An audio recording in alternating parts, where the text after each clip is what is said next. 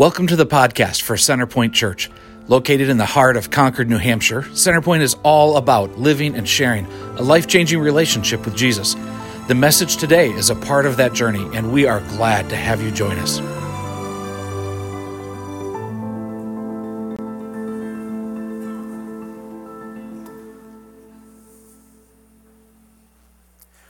What a great way to begin the Advent season, is that not? Worshiping our Lord, right? We anticipate Him. This is a season of anticipation. It's a season of expectation, of hopefulness, right? And we take this journey together leading up to our celebration and the celebration that the Lord has come. Along the way, we want to mark this journey out with some special moments. Each week, we'll have somebody do a reading for us and light a candle that marks for us another stage of this journey of expectation. Today, Dean and Cheryl Eggert, who've been a part of our family for a very long time, will share with us today. Thank you. Our first Advent Sunday reading is from the book of Isaiah, chapter 53. Who has believed our message, and to whom has the arm of the Lord been revealed? He grew up before him like a tender shoot, and like a root out of dry ground. He had no beauty or majesty to attract us to him, nothing in his appearance that we should desire him. He was despised and rejected by mankind, a man of suffering and familiar with pain.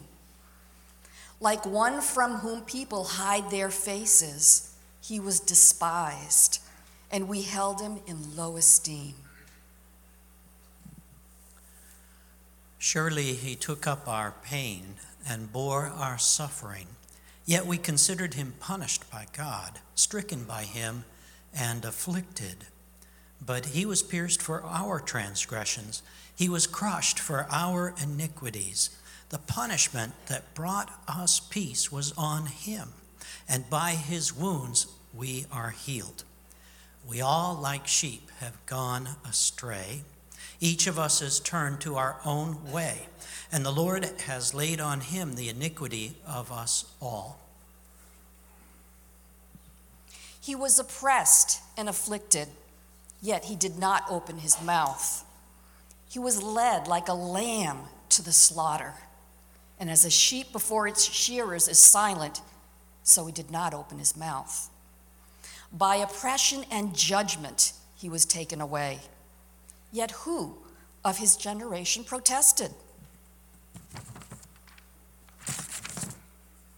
For he was cut off from the land of the living. For the transgression of my people he was punished. He was assigned a grave with the wicked and with the rich in his death. Though he had done no violence, not was any deceit in his mouth. Yet it was the Lord's will to crush him and cause him to suffer. And though the Lord makes his life an offering for sin, he will see his offspring and prolong his days, and the will of the Lord will prosper in his hand. After he has suffered, he will see the light of life and be satisfied. By his knowledge, my righteous servant will justify many, and he will bear their iniquities. Therefore, I will give him a portion among the great, and he will divide the spoils with the strong, because he poured out his life unto death, and was numbered with the transgressors. For he bore the sin of many, and made intercession for the transgressors.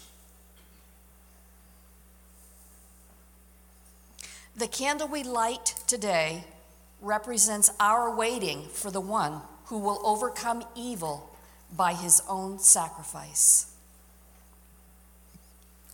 Thank you, Dean and Cheryl. Let's pray.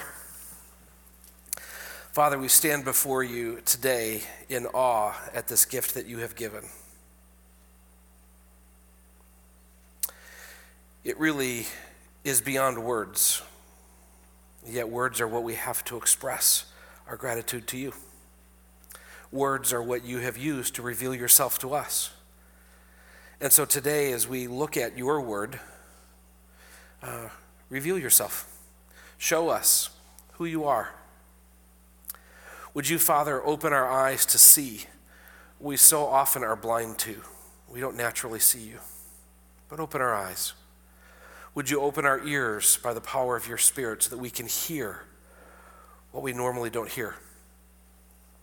And would you, God, by your grace and the power of your Spirit, soften our hearts so that our souls would be pliable in your care. We want to be good soil that receives the seed of your word today and bears fruit in our lives and beyond. We give ourselves to you in hopeful expectation, and we do so in the name of Jesus, whom we trust. Amen and amen. As we embark on our journey today, we're going to go back to the beginning, the very beginning, and start turning in your Bibles. The text we're going to look at specifically is going to be in Genesis chapter 3.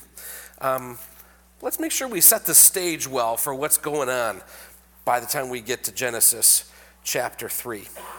It's a story that you're probably familiar with. Even if you haven't been around the church world very long, you probably know this one, right? In the beginning, God. Yeah, in the beginning, God created the heavens and the earth. That's how the whole gig starts. In the beginning, God created the heavens and the earth. God has always been, and simply by his desire and by his power, he spoke everything that is into existence. Pretty remarkable. Before he did that, nothing existed. After he did that, everything that exists. Right? In the beginning, God created the heavens and the earth.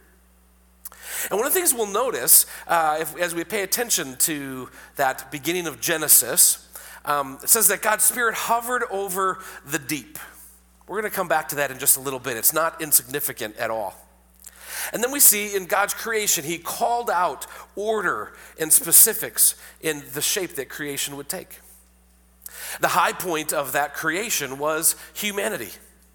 We see this, and we know it's a high point because of the details that Scripture gives us of what happened.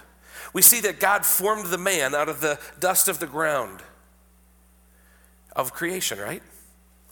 And then God breathed his Spirit into him, and he became a living being. And there's something very significant in that. It's the coming together of heaven and earth in man. And yet man was unable to, by himself, fulfill his created commission to subdue the earth and rule over it, to multiply. It was impossible for him to do that. He needed somebody to complete him, to rescue him from his state of inability. And God saw that it wasn't good for man to be alone. And so he created that completer for him. And out of the side of man came woman.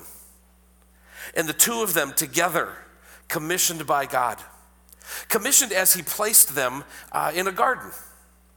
Out of all creation, there was a special place, in this place where rivers came together, the Garden of Eden. It was a place of abundance. It was a place of flourishing. It was a place where there was no want. And God put them there on purpose. They didn't sneak in. They didn't make it themselves. It was God's doing. He placed them there out of his benevolence, out of his love, out of his abundance and generosity. He placed them in the garden. And he said, look around. All of this is yours. All of it.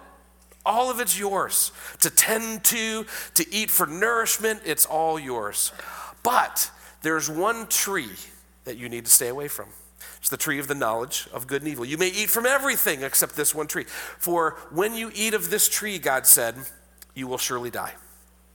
Death will come upon you. They didn't even know what death was at that point, really. There hadn't been death up until that point. And everything seemed to be going along fine. What a beautiful picture of how the world began at God's design, his order, and his love. And then we get to chapter 3. We don't get very far into this thing at all. You'd think we could at least have one good book out of this whole thing in Eden, but no, we don't get very far at all. We get to chapter 3. And notice how chapter 3 begins. We're not going to read all of chapter 3, but look at how it begins. out of all this abundance, all this garden, all this flourishing. Now the serpent was more crafty than any of the wild animals the Lord God had made. Just that simple little phrase clues us in. Something is happening here. Pay attention. You don't want to miss this. Now the serpent was more crafty than all of the other wild animals that the Lord had made. Oh, he was crafty. He is cunning. He doesn't come to bludgeon the man and the woman into submission. He just coaxes. He woos.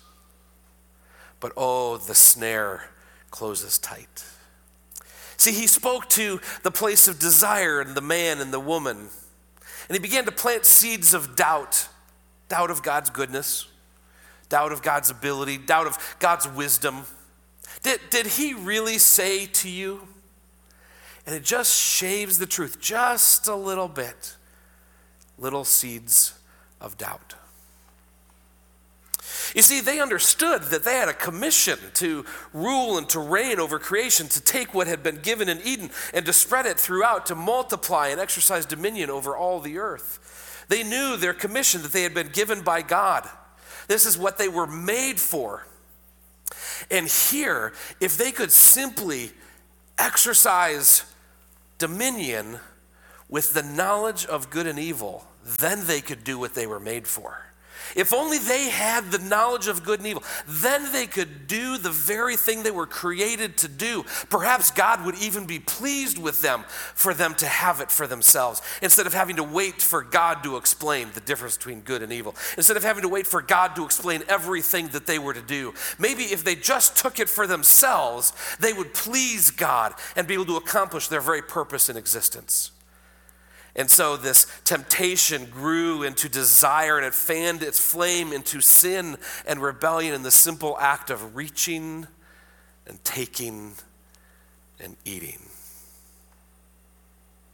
The serpent was more crafty than all the other wild animals that the Lord God had made.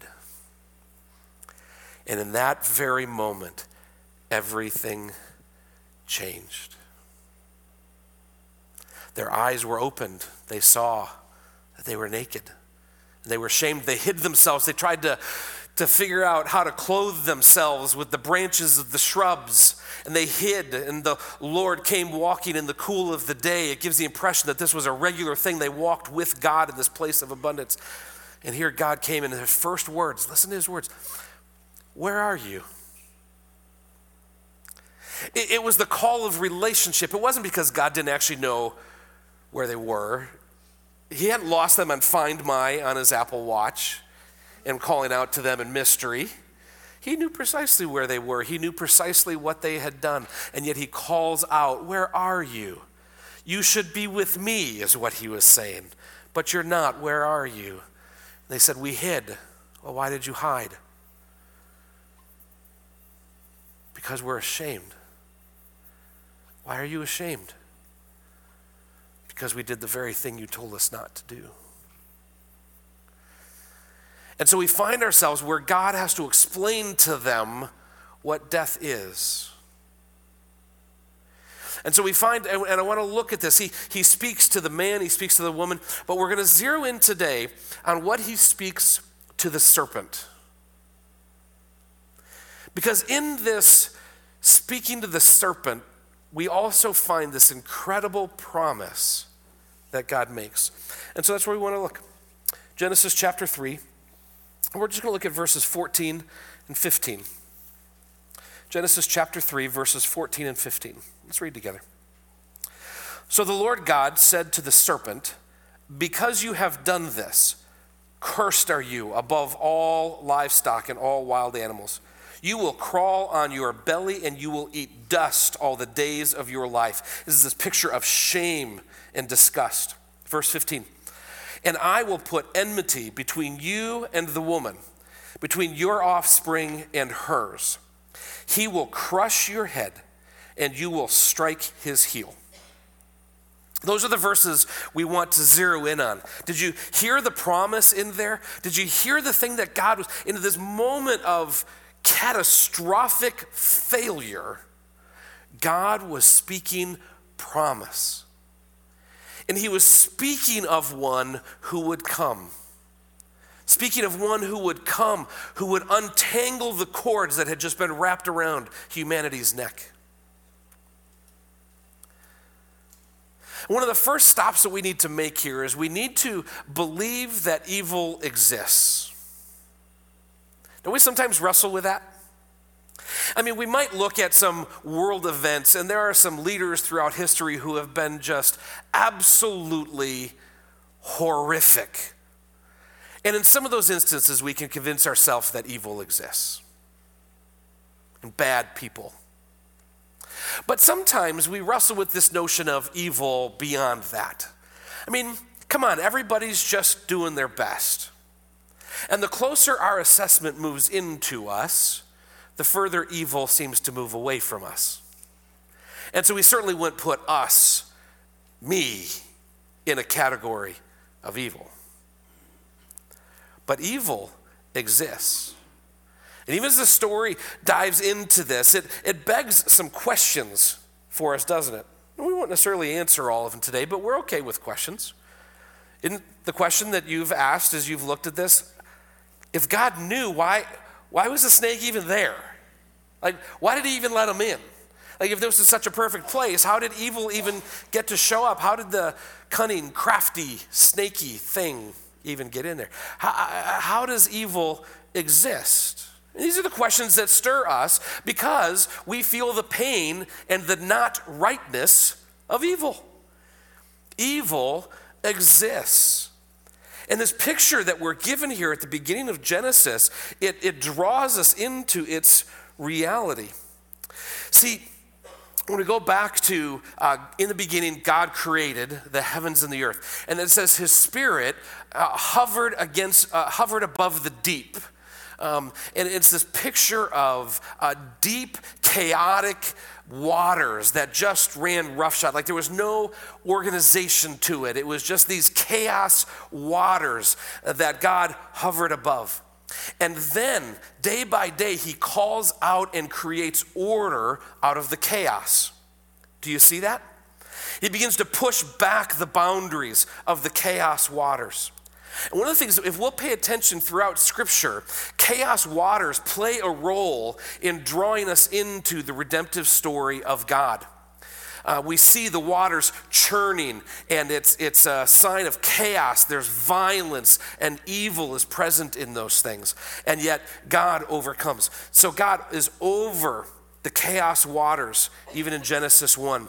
And God contains the chaos as he brings order and meaning to creation.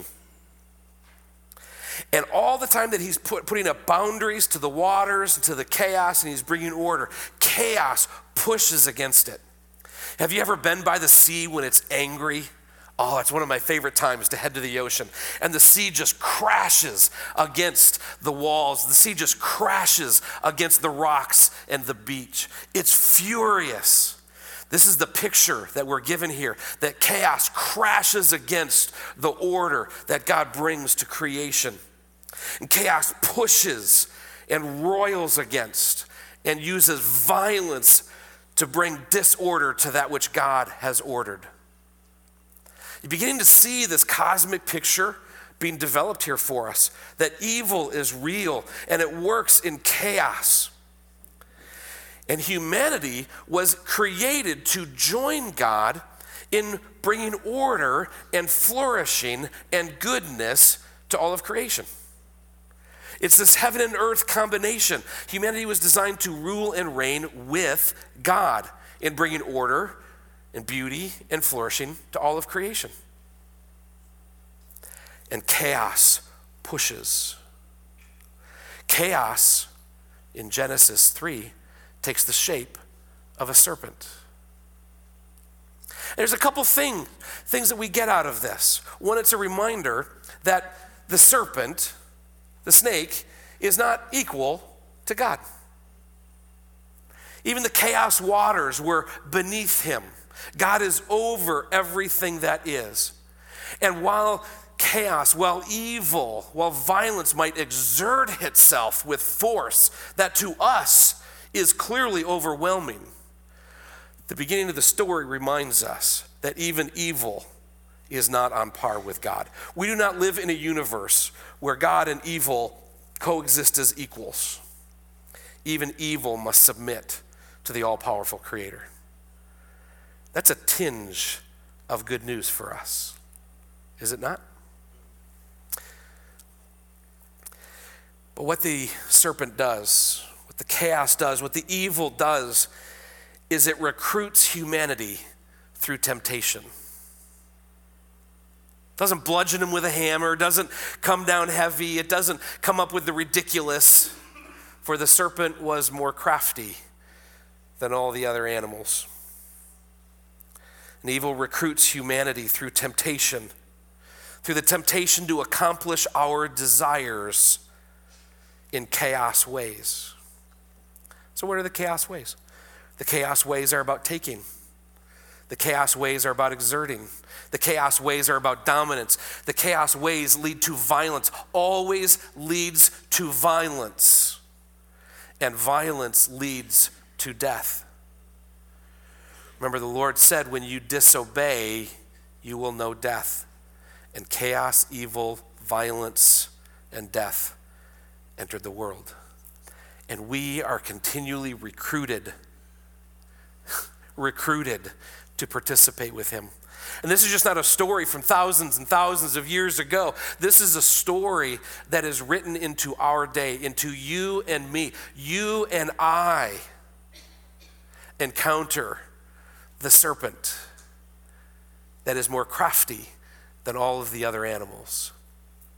And it woos us.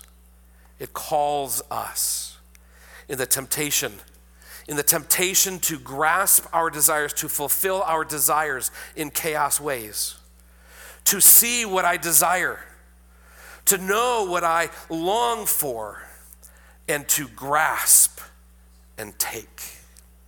And the act of grasping and taking is always a violent act. And so we desire safety, right? We desire safety, and it creeps up. And the serpent, who is more crafty than all the others, fans it into flame, and soon we say, to have safety, I must take and keep. To have pleasure or comfort, I must take and keep. To have affirmation and accolades, I must take and keep. Do you begin to see how the serpent works? And we are his accomplices as we succumb to his wooing temptations. And the more we strive to break out, the tighter we get entangled by the snares. Evil consumes us, and now we become the creatures of chaos. We become ambassadors of evil by our taking and our keeping, because we refuse to be patient and abiding for the Lord's provision. Instead of waiting for the Lord to provide safety, we take it. Instead of waiting for the Lord to provide affirmation and love, we take it. All the things. We were created to wait, to be patient, to receive from his abundant goodness, but instead we take. That is the chaos way. And this is how evil is alive and well in our world. We see, we take, and we keep. And yet that is not the place that we stay. Of our own accord, it absolutely is. We are tangled up. We cannot get out of it on our own. And so many characters in Scripture are chaos characters. Get to Genesis 4, we meet two brothers, Cain and Abel. Supposed to be people that are making this whole thing right, bringing sacrifice to God. Abel's is received by the Lord, and Cain's is rejected. Cain succumbs to the chaos serpent in himself. And he takes his brother's life, violence that leads to death. Chaos, evil, violence, death. It's the chaos way. It's the serpent's way. And yet, right here in verse 15, the Lord speaks of another, of one who is yet to come, one that we are waiting for. He first describes it as offspring of the woman. It says that there will be an offspring of the woman. There will be enmity that you will be at odds with. You will clash with one of the offspring of the woman. And what is this telling us? This is telling us that the one who will come, who will ultimately defeat the belly-crawling snake, will be human. It will be human. This is why the virgin birth is such an important doctrine for us to hold on to in our faith. It absolutely is mysterious for us, but it's so crucial and important. Look at what happened as God created the man of creation, breathed his breath in him, heaven and earth came together. In the birth of Messiah, Emmanuel, the virgin birth, we have of the woman's offspring of the woman, the Spirit of God coming together. Heaven and earth coming together. Jesus is even referred to as the new Adam. And so this tease that we get here from God is there is one who is coming, an offspring of the woman, who will have enmity with your offspring, with those who are the snaky way, with those who embrace the snaky way. There will be enemy. They will be enemies. There will be a human who will defeat this serpent. And we keep looking for the one who will be the snake crusher. We keep looking for the one of promise. And so even by the time we get to Adam and Eve having children, Cain and Abel, we wonder, could they be the ones, right? Offspring of the woman. That makes sense. It's one generation, offspring of the woman. Could they be the one? And Abel comes and brings an offering to the Lord receives, that's righteousness. And then Cain comes and offers an offering before the Lord rejects. We don't even know exactly why the Lord rejects it. He's not just being capricious or mean, but he knows the heart. He knows what's going on in Cain's spirit.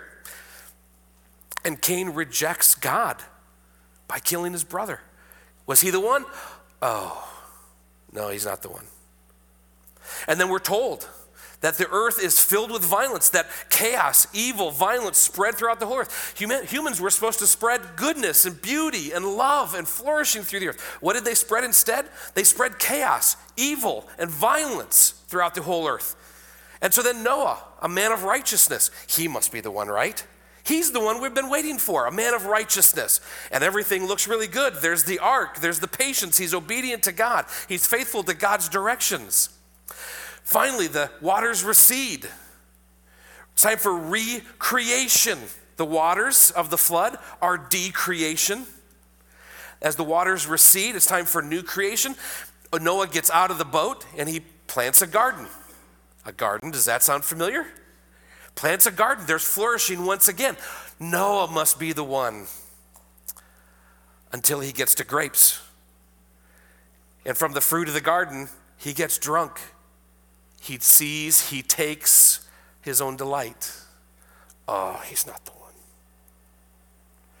And then we wait. Hundreds of years of captivity, and Moses comes along. Moses must be the one, right? He's perfect. He's the perfect one. Like Egypt and Hebrew all together in this. He's our rescuer. He's our savior. He's the one. He's the one. What does he do? He advocates for the Hebrew people by killing an Egyptian who's hassling one of the Hebrew slaves. Oh, he's not the one. They get to the promised land. David must be the one. King David, a man after God's own heart. This must be the one. He's the one we've been waiting for. Until he sees, and he desires, and he takes, and reaps violence on his people. This is the theme of the Hebrew scriptures. Is this the one? Is this the one? Oh, it's not the one. Is this the one? Is this the one? Oh, it's not the one. Is this the one? Is this the one? Oh, it's not the one. It's birthing in us as we read it. It's birthing in those who lived it. This ache, this agony. God, when will you send the one you promised? The offspring of the woman who would crush the head of the snake. When will he come? And so we wait for the one. We wait for the one. We wait and we wait and we wait. And then the Gospels introduce us to one, Jesus. Could he? Really? We've thought many before. Could he really be the one? Well, let's pay attention to a few things. Jesus has an encounter with the snaky one, doesn't he? It doesn't necessarily take the shape of a snake, but right after Jesus' baptism, we're told, the Spirit leads him out into the wilderness. The wilderness is a place of testing, a place of desolation, a place of death, of chaos, actually. And so the Spirit leads Jesus out into the wilderness where he is met by the tempter, by the devil, the evil one. Oh, the serpent was more crafty than all the other animals. And he approaches the hungry, fasting Jesus.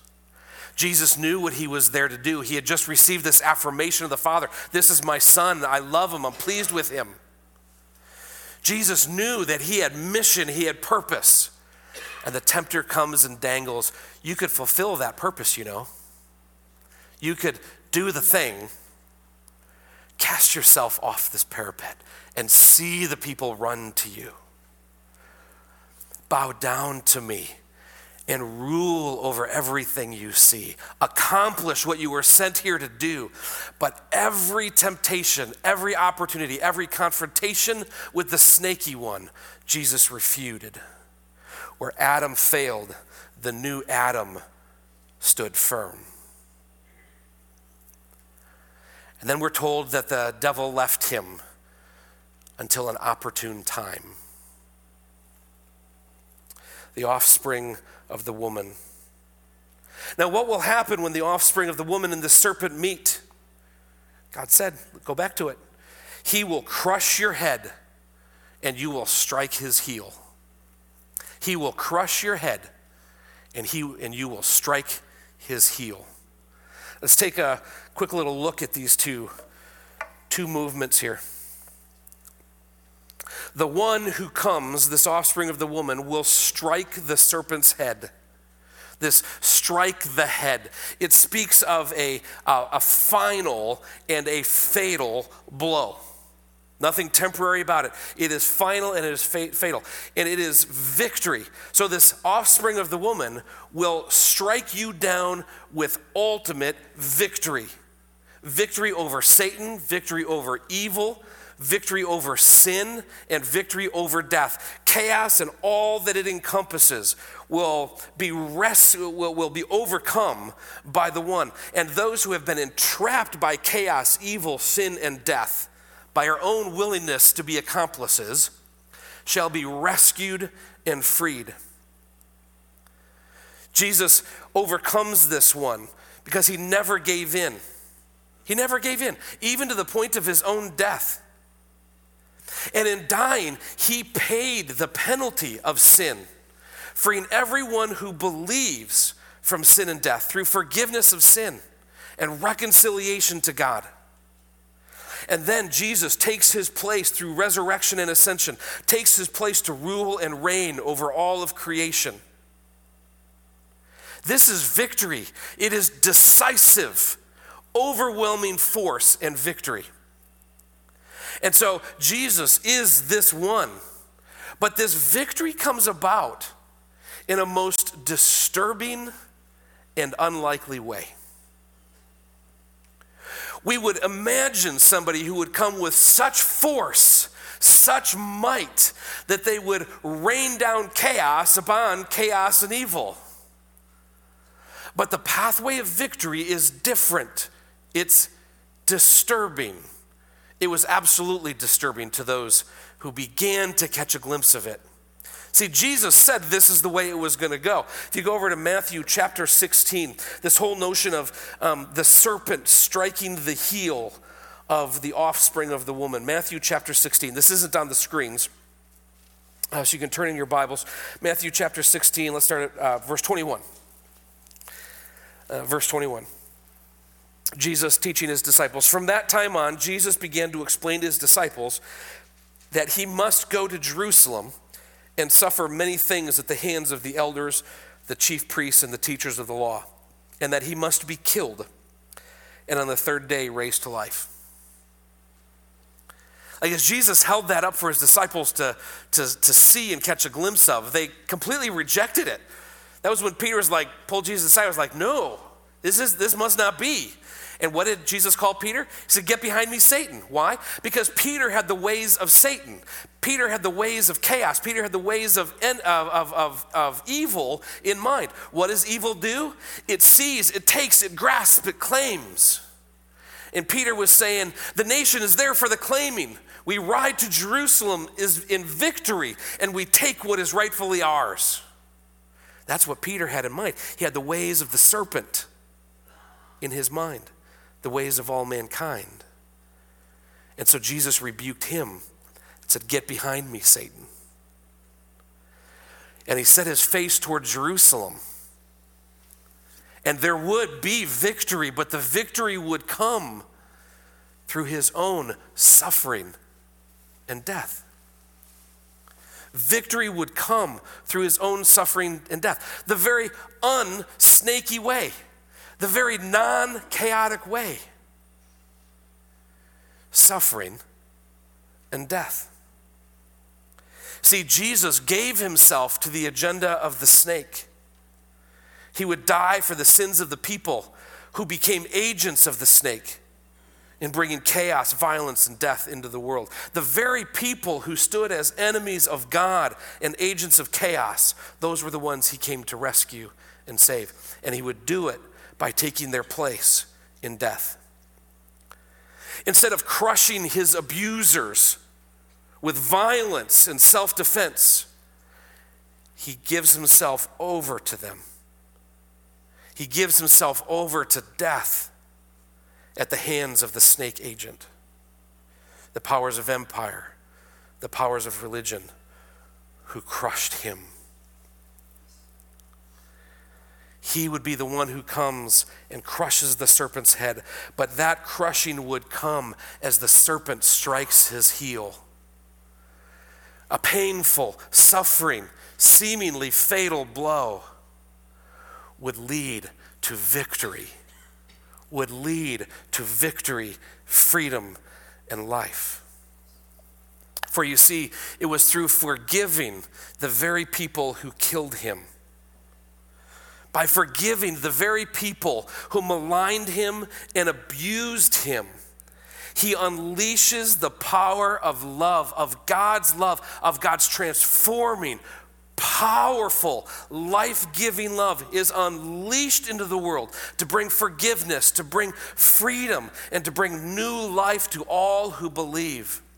And in his resurrection, he would show us the beginning of this new life and hold out for all who would believe that they too, that we too would know this freedom, forgiveness, and eternal life.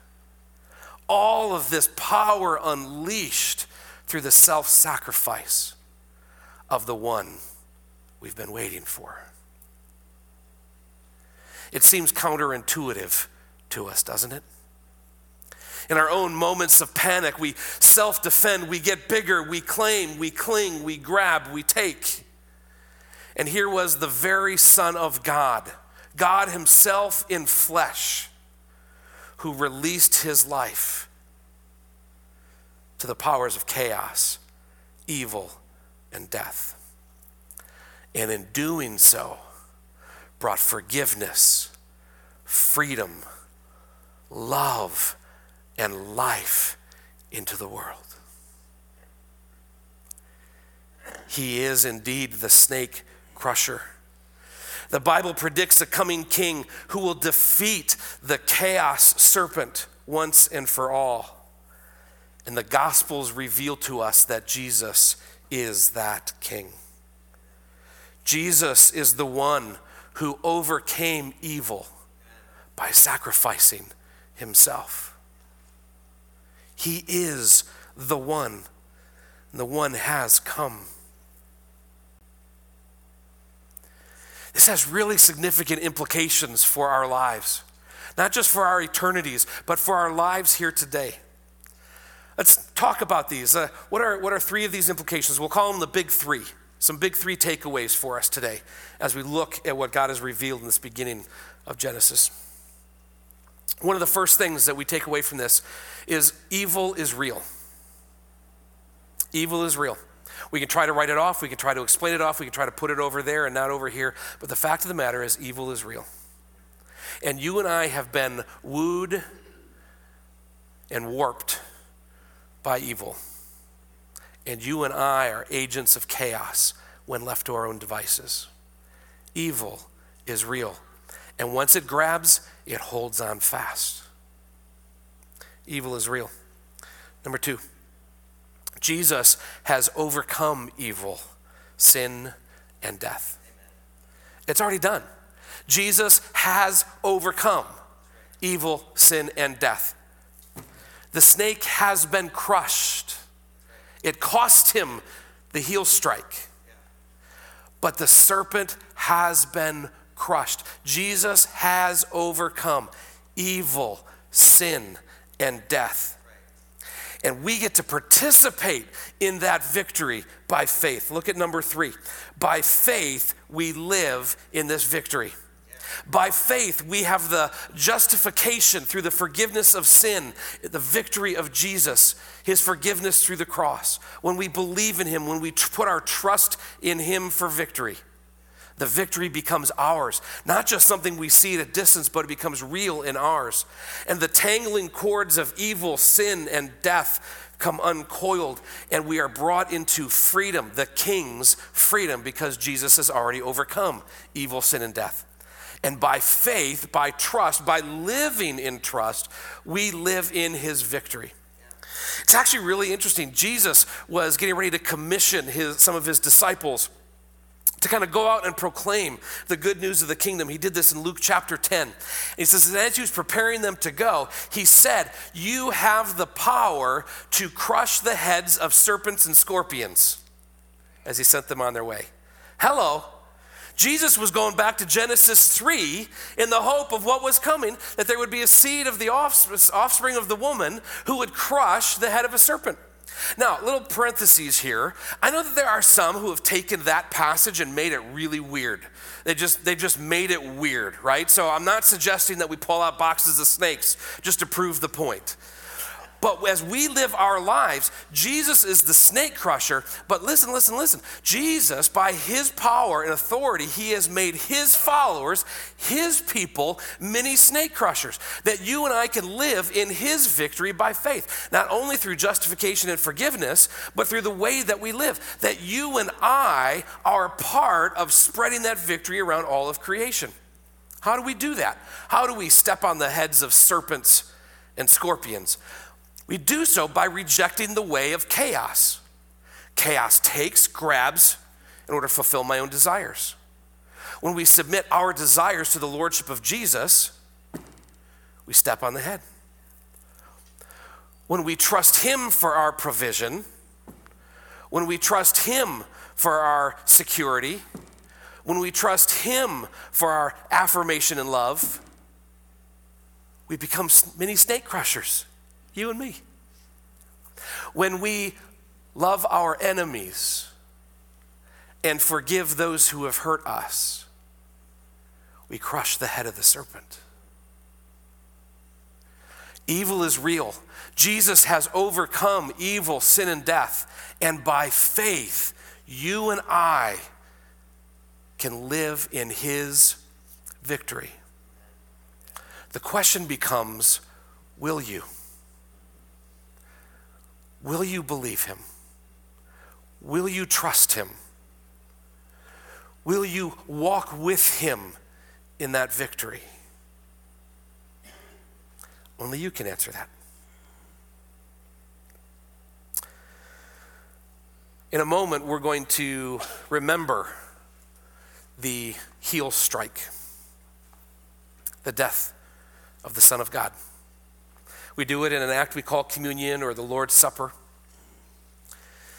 It's a time to remember the cost of victory.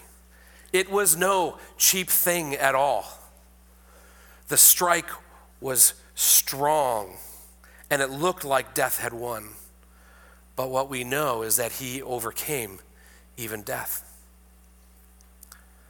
And so in a moment, our team is going to pass the trays up and down the aisles, take a piece of the cracker and take a cup, if you would, and just hold on to it. We're going to receive it in just a moment together. But it's a good time to reflect, to let the Lord examine your heart. You don't need to be a member of Centerpoint Church to celebrate communion with us. You just need to be a part of God's household, that you have trusted him by faith for your forgiveness and freedom. And if you've done that, then come, enjoy the Lord's Supper together. We are his people. It's possible you're here and you have not come to that decision yet. Love that you're here, but we also don't want to ask you to do something that's not consistent with where you're at on your journey. You should feel free to let the tray go right on by. Nobody's going to look at you weird. Again, we love that you're here, but don't want to ask you to just go through religious motions. That's not what we're into, all right? But for those of us who have received his grace, received his forgiveness, as a gift of his grace, this is a time for us to remember and to celebrate the gift that he's given us. So again, as the team passes, take this moment to reflect and just hold on to it, and I'll be back in a moment and we'll receive it together. Let me pray for us. Father, in these moments, reveal yourself to us. Reveal yourself to us. We open ourselves up to you to examine us in those places where we have harbored sin and rebellion against you. Those places where we have tried to satisfy our desires in our own way, in the snaky ways. God, we've done that. So we seek your forgiveness as you show us what those ways are, because we want to stand before you pure and righteous by a work of your grace. So do that work in us as we consider your gift, your sacrifice in these moments. Lead us and guide us, we pray. Amen. Amen.